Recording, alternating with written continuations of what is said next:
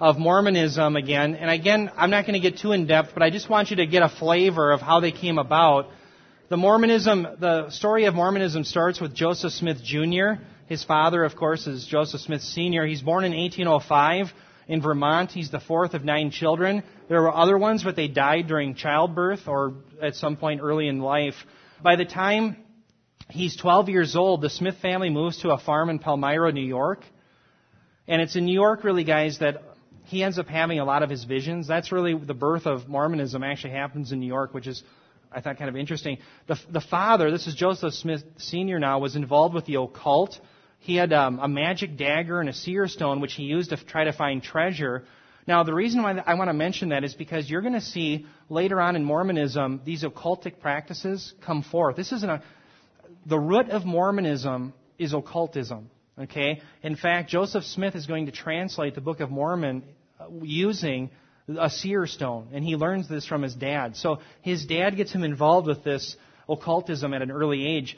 Now, the mother dabbled with it too, but she, at some point, we don't know exactly when, she breaks with this occultism with 2 of his brothers, and they join a Presbyterian church. Well, in 1820, Joseph Jr., again, this is Joseph Smith who starts Mormonism, claims to have a vision of the Father in Jesus where he is told that all churches are apostate, okay? So all of us are getting it wrong, but of course he is going to be shown the true way, okay? And in 1823, Smith claimed to have an angel Moroni. Now, by the way, he changes the name of this. Sometimes he used the name Nephi, N-E-P-H-I, and sometimes he uses Moroni. So he's not even consistent with the name of the angel. But he claims that it appeared to him, and Moroni claims to be a former inhabitant of America who buried golden plates just prior to his death. These plates contain the history of his people and the true gospel. Okay. Now, Joseph Smith Jr., he claims to have eyewitnesses to these things. What's interesting, and I don't have time to get in. By the way, I'll give you a source. I'm going to type up a sheet this week and get it on the website for all the sources. But there's a guy named Van Gordon, and he actually has this documented that these sources that were supposedly eyewitnesses to the angel Moroni, they have conflicting accounts. And I'm not talking about reconcilable, they saw just from a different angle. They're just completely different, okay?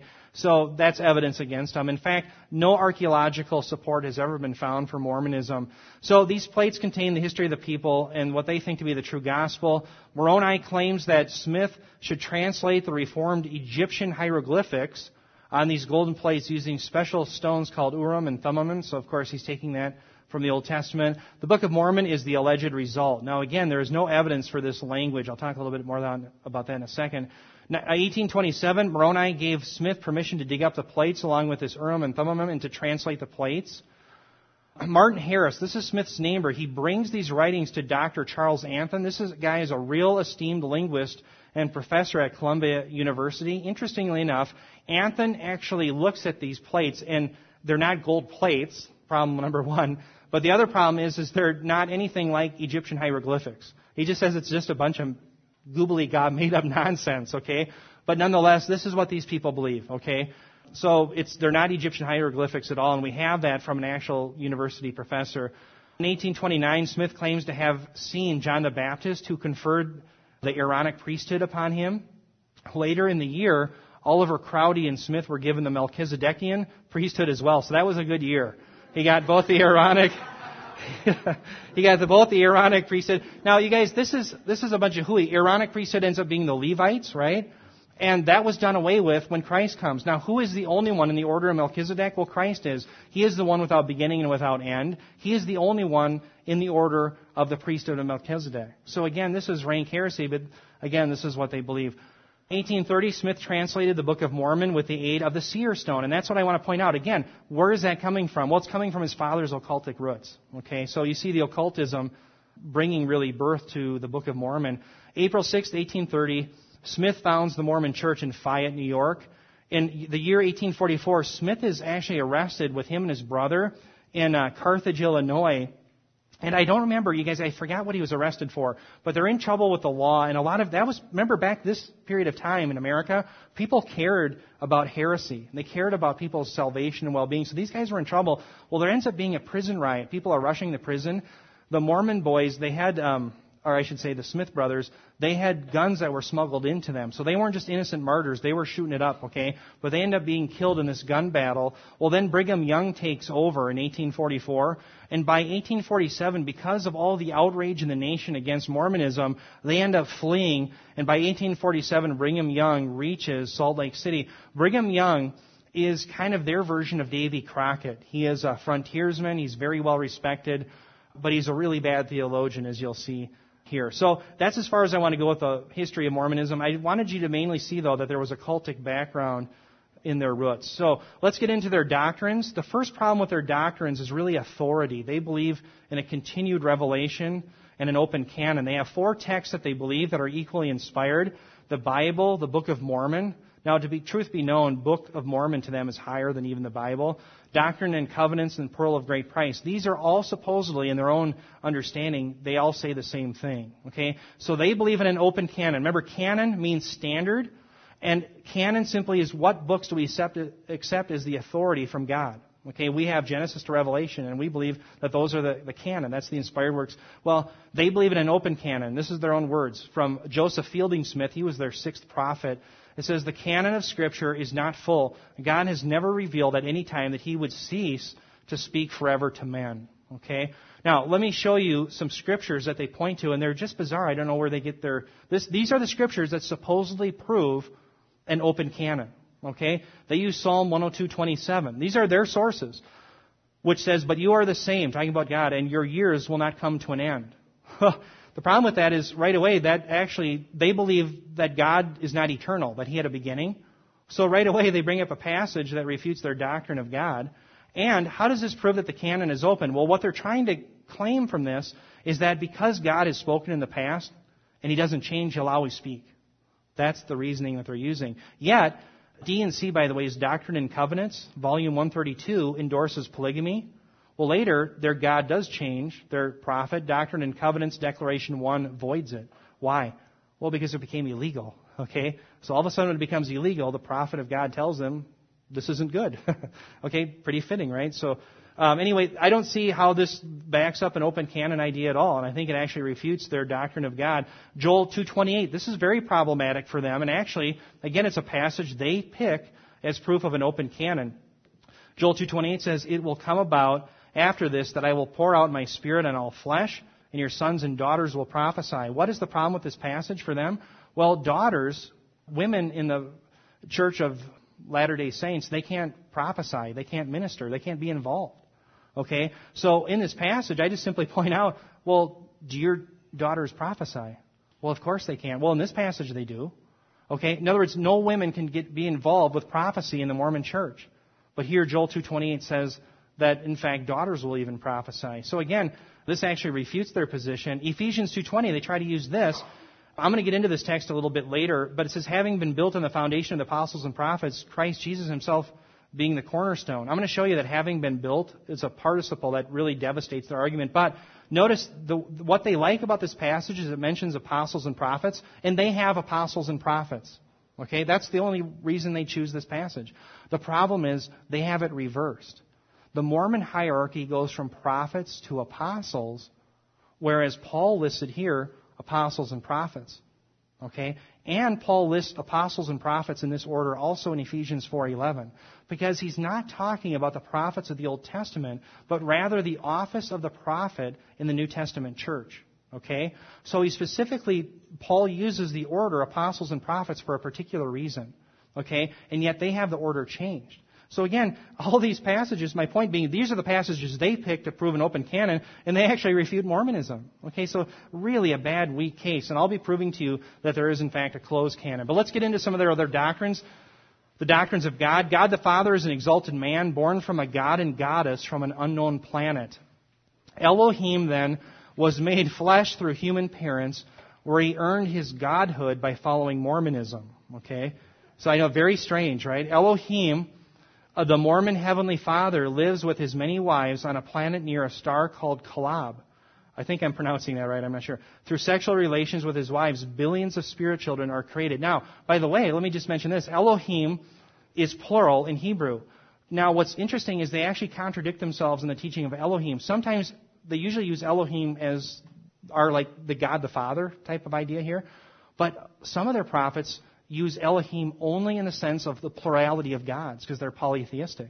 So they're not even consistent, their own prophets, on how they use Elohim. Okay, so there's another contradiction. So this is the story of how we all came about and everything. A heavenly council was convened to determine where to put these spirit children. Earth was decided on and built. Elohim's two eldest sons, Lucifer and Jesus, so here you see that they're supposed to be spirit brothers, made different proposals to bid for Savior of the world. Lucifer's plan was to force people to become gods, while Jesus' plan allowed for free will to follow Mormonism. Okay? Pretty convenient. And so that's how you end up being saved and becoming a god yourself. Well, Lucifer, in an angry rage at his lost bid, convinced a third of the spirits destined for earth to fight in a revolt. Those who remained neutral in the battle were cursed with black skin. So this is where their racist doctrines come about. Okay? So everybody who fought in the battle, they get white skin according to the Mormons, but those who didn't fight were given black skin. So you see here the doctrine, just racism, rampant racism within Mormonism is built into their theology. Very, very sad indeed. Let's get into doctrines about Jesus and the Holy Spirit. This is their own words from one of their prophets, Bruce McConkie. It says, implicit in his spirit birth, talking about Jesus, as the firstborn, is the fact that, as with all the spirit children of the Father, he had a beginning. There was a day when he came into being as a conscious identity, as a spirit entity, as an organized intelligence. So again, Jesus is not eternal, but rather he had a beginning. Jesus existed forever only in the sense that we all did in the eternal matter. So they believe in an eternal matter. So what's interesting about that, that's the same case that the atheist has. They believe in an eternal created, or I shouldn't say created, or they believe in an eternal cosmos, right? Well, what can we use against the atheist? The second law of thermodynamics, the law of entropy. All energy in a closed system is going from a higher organized state to a lesser organized state. In other words, we can't have an infinite lifespan of a universe, but only a finite supply of usable energy, right? So therefore, we can't have an infinite universe. And therefore, matter is not eternal.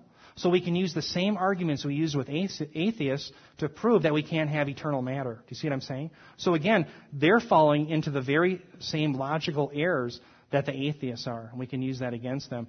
Jesus was the God of the Old Testament, but once he took on human form, he had to earn his godhood just as we all must. Okay, Jesus was the natural child of God the Father and Mary. So they had a sexual relation, literally this Elohim and Mary, and then Jesus is the natural byproduct of that. The Holy Spirit was not an agent in any way of conception. Jesus enjoyed marriage to at least 3 wives. Now, why do they want that? Well, to support their doctrine of polygamy. Okay? So they have to support that somehow. Jesus received his godhood after his resurrection. So again, they believe in resurrection, but they believe in nothing else. No, their God is different. Jesus is different. He's not eternal. They believe in many gods. They believe in really a polytheistic worldview. Here's the Holy Spirit. By the way, the Holy Ghost and the Holy Spirit are different. So they have 2 different Holy Spirit. One is the Ghost, one is the Spirit. The Ghost is a man, and the Spirit is a divine eminence, or like a force that is felt by all Mormons. So he's not a person in any way. And a great passage, by the way, I don't have it here, but Ephesians 4:30, do not grieve the Holy Spirit by whom you've been sealed until the day of redemption. Friends, you can't grieve a force. You can't grieve gravity. You can't grieve electricity, but you sure can the Holy Spirit. Acts chapter 5, remember Ananias and Sapphira, they lie to the apostles, and they really are lying to who? The Holy Spirit. Well, how can you lie to a force? Okay, so again, these are passages we should use to show them, no, the Holy Spirit is in fact a person. Here's their doctrine of salvation. It's twofold a plan. General salvation, Jesus' atonement happened in the Garden of Gethsemane. By the way, that's why they have no crosses on their temple, okay? Because the atonement that Christ provides is in Gethsemane, okay? So it doesn't happen on the cross. And his atonement was only for Adam's sin. This earned all humanity the right to resurrection, some to hell if you're a Mormon, if you're not a Mormon, if you're an unbeliever, and others to different levels of heaven if you're a Mormon. And then specific salvation, again, Jesus' atonement paid for Adam's sin, so humanity now is free to work for salvation. So what they believe is Jesus' atonement paid for original sin, and now you're on your own. You got to make your own way. You got to work for it. Okay, that's what they believe. And baptism would play into this, and I'll show you some of their other works. Here's from their own words. Jesus Christ redeemed all from the fall. He paid the price. He offered himself as a ransom. He atoned for Adam's sin, leaving us responsible only for our own sins. And this comes from their apostle, Legrand Richards. Okay, So very sad indeed. Baptism must be done for salvation and may be done for the dead. 3 levels of heaven. They have telestial, terrestrial, and celestial. The way you get to celestial is like you're in clover if you get there, okay? And the way you get there is if you have a wedding actually in the Mormon temple. You've got to do that and everything else. You have to be almost perfect by your works, okay? Then you might end up in the celestial kingdom. Hell is not necessarily eternal. In fact, Brigham Young teaches that people may earn their way out. Now, that's enough of their doctrine. I'll get back to it and I'll show you some more.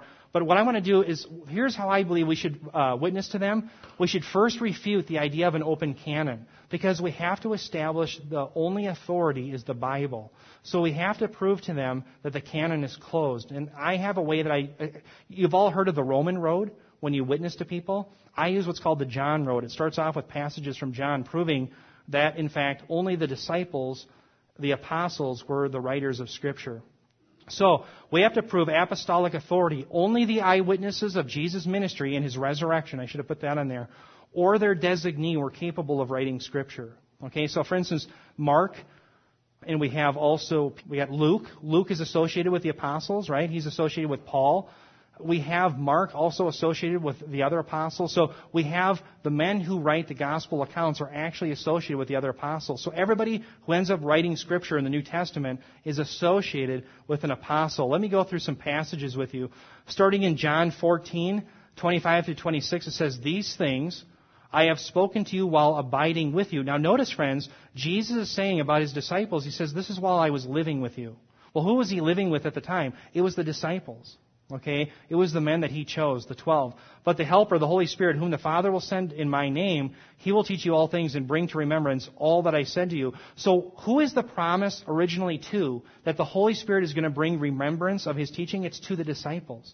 It's to those who lived with Him, who He abided with. Okay? So again, this is a case, I think, teaching us that yes, it is the disciples, those who are with Him, who are going to have the teaching of the Scriptures that they're going to write. John 15:27, "And you will testify also because you have" what? "Been with me from the beginning." Well, who was with Him from the beginning? Is it me? I wasn't with Him from the beginning. Were any of the Mormons with Him from the beginning? No. None of the Mormons were with Him from the beginning. Well, who was? Who will testify also? Those that were with Him from the beginning. Okay? John 17:20, "I do not ask on behalf of these alone, but for those also who believe through what? Through their word." So here, in this great prayer before He's arrested, Jesus prays first for His disciples, and then when we get to verse 20, He says, "I do not ask, again, on behalf of these alone, but for those who also believe through their word." So here, again, how are we going to believe? Well, it's through the word of those who were with Him from what? From the beginning. Okay, again, the disciples alone are going to be the apostles who write the Word of God. Acts chapter 1, listen to what is written here. It says, "Therefore, it is necessary," Peter's speaking here, "it is necessary," by the way, comes from, in the Greek day, it's a divine necessity.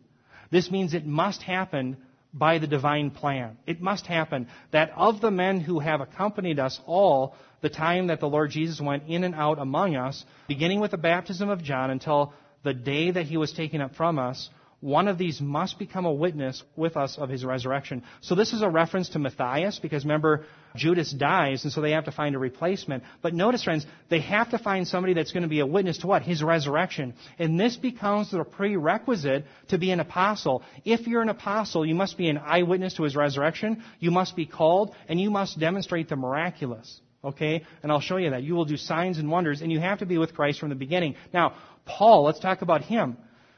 He doesn't see the Lord raised from the dead until Acts chapter 9 on the road to Damascus. And that's why in 1 Corinthians 15 he says he was one untimely born. But yet he saw the resurrection. And so he falls into the same rule. But he was just untimely born. It was just delayed. Okay? But he's personally instructed by Christ. And he's an eyewitness to the resurrection. So he falls within these qualifications. Are any Mormon, whether it be apostles or prophets, or part of their 70 quorum that they call, have any of them been an eyewitness to the resurrection? No. Can they be an apostle? No. Let me give you further evidence. 2 Corinthians 12, "The signs of a true apostle were performed among you with all perseverance by signs and wonders and miracles." Friends, people used to lay out the injured and the sick in Acts chapter 5 so that the shadow of Peter might fall upon them. When Peter and the apostles are healing, they're batting 1,000. They're not missing. In fact, every time the apostles When they pray over somebody, they're healed. When they put their hands on them, they're healed. They bat 1,000. That doesn't happen today. The apostles and the prophets of the Mormon church don't heal. They don't do the same miracles. They don't raise the dead. Okay? So again, this is evidence that, in fact, they're not apostles. Now, Ephesians 2:20, let me talk about this real quick. Having been built. This is talking about the church, the Gentile church and the Jews. Whether Jew or Gentile, were having been built is a past tense participle. And the reason why this is important is because it's a reference to the foundation. It's a foundation of the building. Okay? Now, let's talk about this. How many foundations can you lay? You can only lay one. Okay? You can only lay one foundation. And once that has been laid upon, yes, you can build the rest of the building, but the foundation's already been laid. And so because this aorist participle is used, talking about past tense time, this foundation has already been laid, and therefore, that can't be rebuilt again. That can't be laid again. And so the foundation is made with the apostles and prophets, and Jesus Christ is, in fact, the cornerstone. Now, interestingly enough, later on, the rest of the building, that's you and I, we're being fitted together. This is present tense. Okay? Because in other words, the building it's just getting bigger and bigger and bigger. But when it came to the foundation, the referent of having been built is this foundation. That was done in the past. And you can't build another one. So this passage is devastating against the idea that we have apostles and prophets today. Hebrews 2:3-4, how will we escape if we neglect so great a salvation after it was at the first spoken through the Lord? It was confirmed to us by those who heard. Well, who are those? Those who were with Christ from the beginning. God also testifying with them both by signs and wonders and by various miracles and by gifts of the Holy Spirit according to His will. Again, these various miracles, the signs and the wonders proved that the disciples, the apostles, were in fact the real deal. Where are the signs and wonders today of the Mormon church? They don't have any. Jude 3, listen to what Jude admonishes. He says, I felt the necessity to write to you appealing that you contend earnestly for the faith which was once for all handed down to the saints. Once for all. This message isn't going to change. It has been once for all handed down to us. So here's what I recommend we do. Let's ask the question, were the Mormon apostles with Christ from the beginning? No, they weren't. And therefore, they're a $3 bill. They don't fit the bill, do they? They do not fit the equation for an apostle. And the question also, 2 Corinthians 11, we can't have a different gospel or a different Jesus. In fact, in Galatians 1:8-9, Jesus says, Paul says, if you preach a different gospel, you're to be anathematized, cursed of hell. And that is going to be our test. Let's put their gospel to the test with the Bible. Okay? So here, let's talk about God. Here's the Mormon God, their idea of gods. It says, the gods organized and formed the heavens and the earth, and they said, let there be light. And the gods called the light day. And this comes from the Pearl of Great Price. Again, it's an authoritative source. What does the Bible say? Genesis 1:1, in the beginning, God created the heavens and the earth. In the beginning, they say, in their Journal of Discourses, the head of the gods called a council of gods, and they became together and concocted a plan to create and populate the world and people it. Nehemiah 9:6 says, you alone are the Lord. You made the heavens, even the highest heavens, and all their starry hosts, the earth and all that is on it, the seas and all that is in them. You give life to everything, and the multitudes of heaven worship you. So it's only one God. They're wrong. The Mormons teach this. They say, we have imagined and supposed that God was God from all eternity. I will refute that idea and take away the veil so that you can see. That was actually the words of Joseph Smith himself. What does the Bible say? From Psalm 90, 1-2, Lord, you have been our dwelling place in all generations. Before the mountains were born, you gave birth to the earth and the world. Even from everlasting to everlasting, you are God. You guys, this is a primary passage I would bring up with the Mormons. Okay? Psalm 90, you want to remember this one. This is one that refutes their idea that God is not eternal. It's a very important one. Next, they say this revealed doctrine of the composition and nature of the Godhead teaches that there are at least three gods. So again, they believe in a plurality of gods. Well, what does the Scripture say in the Shema? Hear, O Israel, the Lord our God, the Lord is one. Okay? How about the atonement? These are their own words again. Joseph Smith taught that there were certain sins so grievous that man may commit that they will place the transgressors beyond the power of the atonement of Christ. What does the Bible say? John 1:7, if we walk in the light as He is in the light, we have fellowship with one another, and the blood of Jesus, His Son, purifies us from all sin. Not just some sin, but all sin. The blood of Christ, it says, will never wipe that out. Your own blood must atone for it. So now we have to work for it. We have to provide our own atonement. Right? Now, think about this. Paul attributes Romans 10:3 to the Jews. They were trying to make their own righteousness. Friends, that's exactly what the Mormons are doing. Listen to what Paul said about the Jews.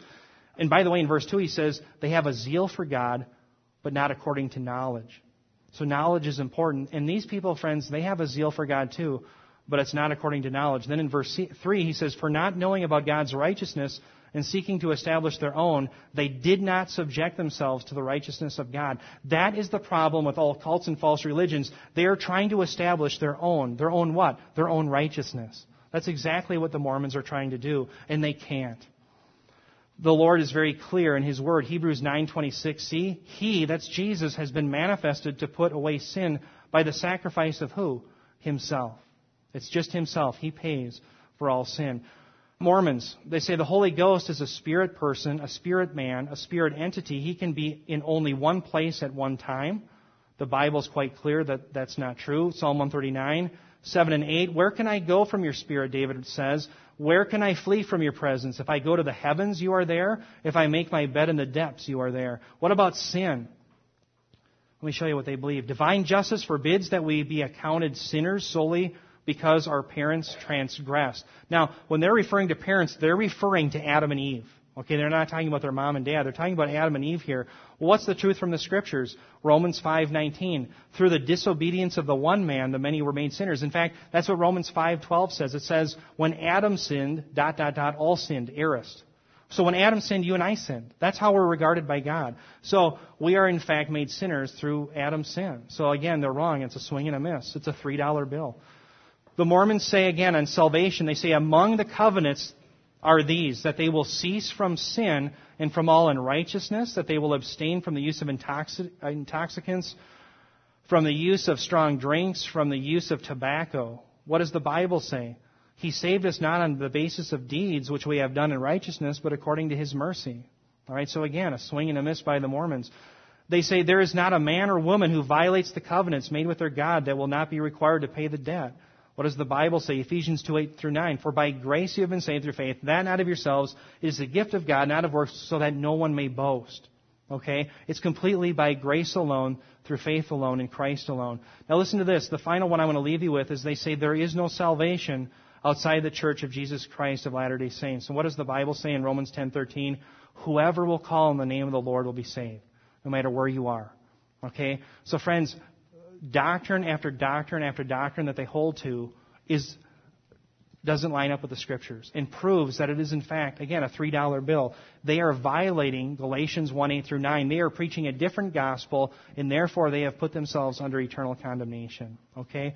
So again, what do we do with these people? We have to pray for them. We have to love them. But we have to, first of all, establish authority, that the Bible is the only one, that the canon is closed, and then we have to teach them again about who the true God is. And we have a lot more work to do with Mormons. They're wrong on everything.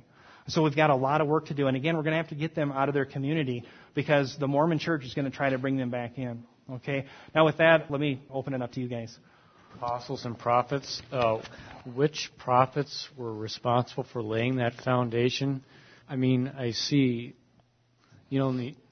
all the New Testament books were written by apostles, so I don't see where that comes into play. Yeah, let's look at Ephesians 4:11 with me, and I'll show you where Paul is talking about this. When Paul uses the term apostles and prophets, he's typically referring to the offices of apostles and prophets.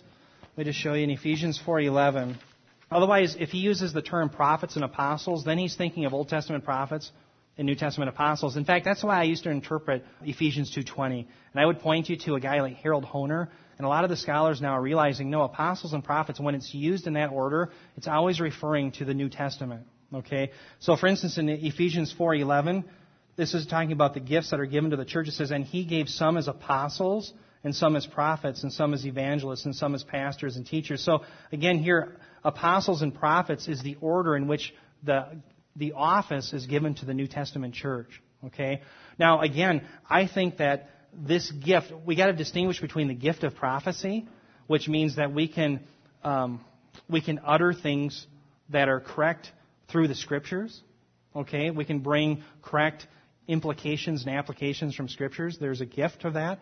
But the actual gift of the office of prophet, I believe, ceased when the New Testament canon was closed, because we don't have them anymore. We don't have apostles and prophets today in that sense, that they can give divine revelation. That's done because these things were written by those who were with him from the beginning. Okay? What part did the prophets play in the foundation? I'm just kind of curious. Yeah, well, I would say when we had the New Testament church, we have them help. Remember, they don't have a canon of Scripture, so they are helping the church. The only canon they have is the Old Testament. And these are people, for instance, we see in Corinthians, they are prophesying. But when they're prophesying, they're always held accountable to what? The Word of God. They can only prophesy one or two at a time. There's always somebody interpreting what they're doing. Also with tongues. It's very much like tongues. Okay? So it's, okay? But yet these are, I believe it's a position that ceases to exist today. Why? Because they're no longer with Christ. I mean, it was only for those who were with him from the beginning. Okay? Does that make sense? Yeah. I don't know. Yeah. Does anybody else have any thoughts on that? Yeah, that's the best I can do. I don't know if I could point to, I can't say Paul was a prophet. I can say that he was an apostle, but I can't tell you that Peter, he was both a prophet and apostle. I can't tell you that. We're not given that information. So, yeah, I wish I could be more helpful. Hey, by the way, Larry, bring up some of your information about Jehovah's Witnesses. I thought was really helpful. Quick question. How is it that there are such intelligent, astute individuals like Glenn Beck, for instance, who is such an avowed Mormon? How does this happen? I mean, they're sharp people. Yeah, I don't know. I don't know why they. It's a spiritual thing, you know. It's not always a case of intelligence, is it? You know. Yeah. Yep. It's sad. We have to pray for them. The evidence is not on their side, and they're believing something despite the evidence. But we see a lot of intelligent people do that. Atheists do that. Hindus, Buddha. Yeah, the world is filled with intelligent people who don't enter in by the narrow way, and that's why salvation can be found by a child. Childlike faith will get you saved. But you can be a rocket scientist and go to hell. Yeah. So, yeah, and that's why it's because it's by grace. You know that passage, Ephesians 2:8-9, for by grace you have been saved through faith, and that not of yourselves. What is in of ourselves? Well, both the grace and the faith. So that's all from the Lord. Yeah, go ahead. No, you had mentioned about, for example, one of those verses in regards to the Jehovah's Witness, the one about the Word was a God. Yeah.